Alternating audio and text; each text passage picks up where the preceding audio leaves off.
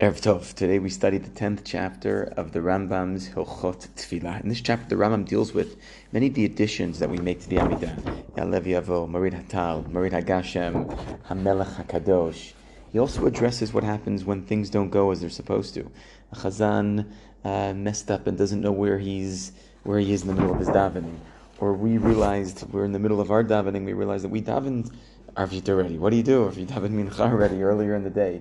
If you daven the regular tefillah on Shabbat, all of these different situations are the substance of the 10th chapter. But I want to focus on something very fundamental that the Rambam says in the first halacha, and share with you an unbelievable insight, a well-known insight by the Chidushay Rabbeinu Chaim Halevi. This is Rav Soloveitchik's grandfather, Rabbeinu Chaim of Brisk.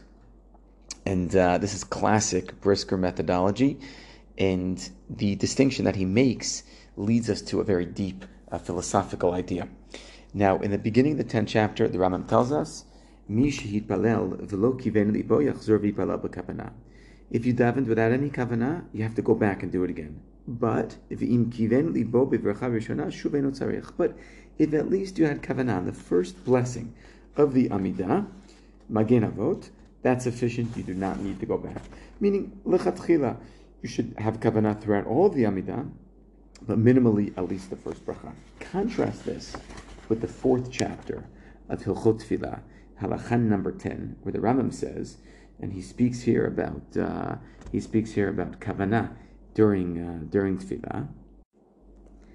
In the Rambam Perek Daled halakha Tedvav, where the Rambam talks about 5 different conditions that you need in order to have Tefillah, he says kavanah talev, intentionality, ketzad. Kol tefillah she'ena b'kavanah ena tefillah. He says any tefillah that doesn't have kavanah is not tefillah. Here we have a contradiction. On the one hand, he says if you don't have any kavanah, it's not tefillah. That's in the 4th chapter. In the 10th chapter, the Rambam says if you have kavanah for the first bracha, that's sufficient even if you don't have kavanah for the rest of the tefillah.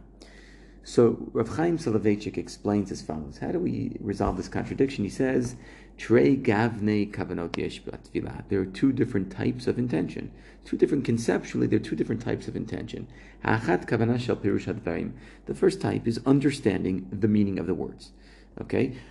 For this, all you have to understand what you're saying. That applies to the first bracha of the Amidah. If you don't understand what you're saying, or you're not focused on the words in the first bracha, you have to go back again.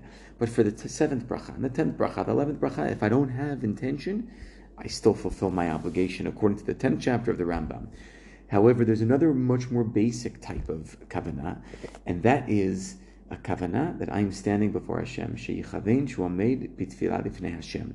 And that's the 4th chapter. The 4th chapter tells us, if you're not aware that you are standing in the presence of God during the Amidah, then your tefillah is not a tefillah.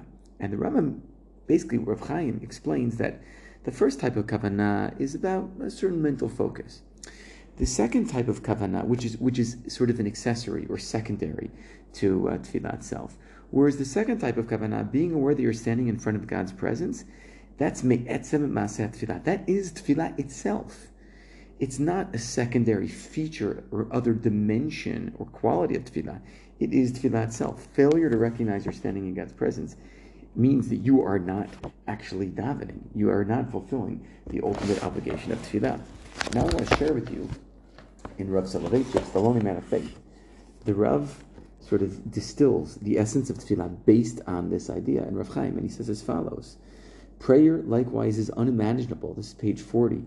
Is unimaginable without having man stand before and address himself to God in a manner reminiscent of the prophet's dialogue with God. And then he goes on to say, prayer has to do with this whole conversation, but even more basic. Prayer is basically an awareness of man finding himself in the presence of and addressing himself to his maker. And to pray has one connotation only: to stand before God. Tefillah, in its essence, in its most basic form, is not speaking to God. It's not reciting anything in the Siddur. It's not asking for things, praising, thanking God. It is just standing in God's presence. That is the most basic feature of tefillah. And what this means also is that tefillah is a way of life. Tefillah is a way of being. Tefillah is a way of existing in the world. There are times when we recite words from the Siddur and times that we don't. But tefillah in its essence is standing in God's presence. And that is something that can be done 24 hours a day, 7 days a week. And a very powerful idea here between Rav Chaim and his grandson, Rav Soloveitchik. Wishing you a great day, Kol Tov.